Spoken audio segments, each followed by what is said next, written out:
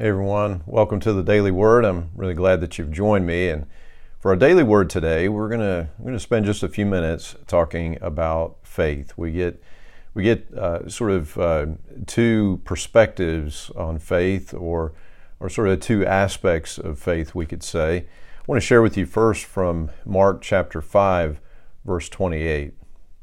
For she thought to herself, if I can just touch his robe, I will be healed. This woman had been suffering for a long, long time, and she had tried one thing after another, one physician after another, one remedy after another, and she had not gotten any better. And yet she has faith that if she comes to Jesus, as a matter of fact, if she just touches him, that she will be healed. She knows, believes, trusts that there is power and healing in Jesus.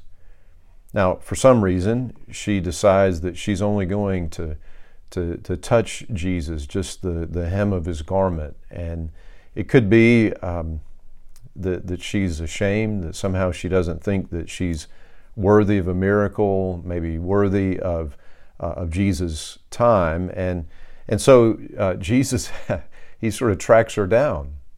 And of course, she's afraid when she knows that he's looking for the person who touched him. She's afraid that he's going to rebuke her, but that actually couldn't be further from the truth. He's trying to track her down because faith is relational. She was not just coming to some sort of a magic talisman or something. She was coming to Jesus, the one who came to restore us to our relationship with God. And so he commends her faith, that her faith has healed her, her faith to come to Jesus to be healed.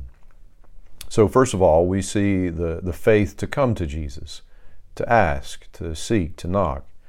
And then we see now in chapter 5, verse 36, another perspective or another aspect of faith. But Jesus overheard them and said to Jairus, "Don't be afraid, just have faith."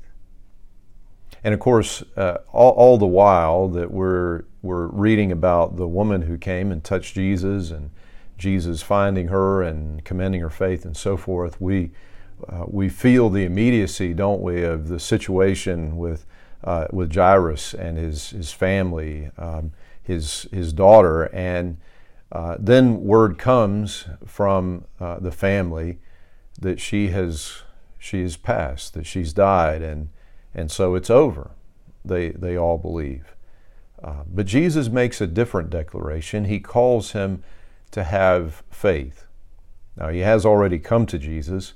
He's shown that faith. But Jesus is going to ask him to have the faith to trust him, to not be afraid, and to wait on what he would do. The declaration that Jesus makes, she's not dead, she's asleep. And in fact, the crowd that's gathered at the home there, they, believe it or not, they laugh at Jesus. They laugh at him. They would say, we know what death looks like. We see it all the time. She is not sleeping. We don't know where you're getting that from. She is dead. But the thing is, they know what death looks like, but they don't know the power and the authority of the one who is making this declaration over the little girl. The authority and the power of the one who spoke creation into being, who by his very word shapes reality.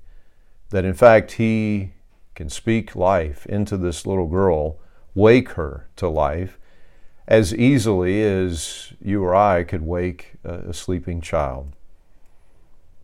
And I want to ask you to notice that the Father has faith to come to Jesus, and that Jesus is going to, we could say, stretch his faith beyond what he thinks Jesus can do, what the messenger and the crowd seems to think Jesus could do. They seem to think that he could do something until the point of death. After that, there's nothing he can do. He could heal a sick child, but he cannot command a dead child to rise. And so he's going to stretch his faith He asks him to have faith, to not be afraid, to wait on him and what he would do. He calls him to the faith to wait, the faith to wait on him. And so the calling, it seems to me from the Scripture today that I really feel like God's put on my heart is that we would have this same faith.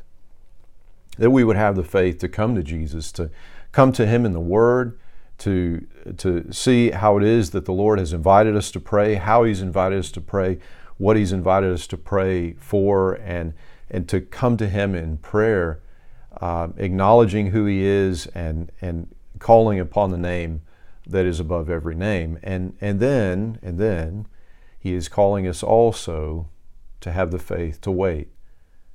We know His Word, we trust His Word, we've come to Him in faith, and to have the faith to wait on His timing, to wait on Him and the way that He would fulfill His Word in our lives, to trust in Him, even in that period that, if we're honest about it, feels so uncomfortable. That period between promise and fulfillment, where God speaks into our hearts by His Word and says, "This is my promise to you. This is what I will do." The time between that and fulfillment can be very difficult.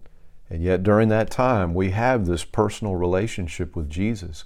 We continue to walk with Him. We continue to bring our prayer, our heart before Him. And we trust Him. Even as we're in that in-between time, we have the faith to wait on Him. And may it be so. In Jesus' name, amen. Amen. And friends, until we have a chance to speak again, I pray that God would bless you and that He would keep you.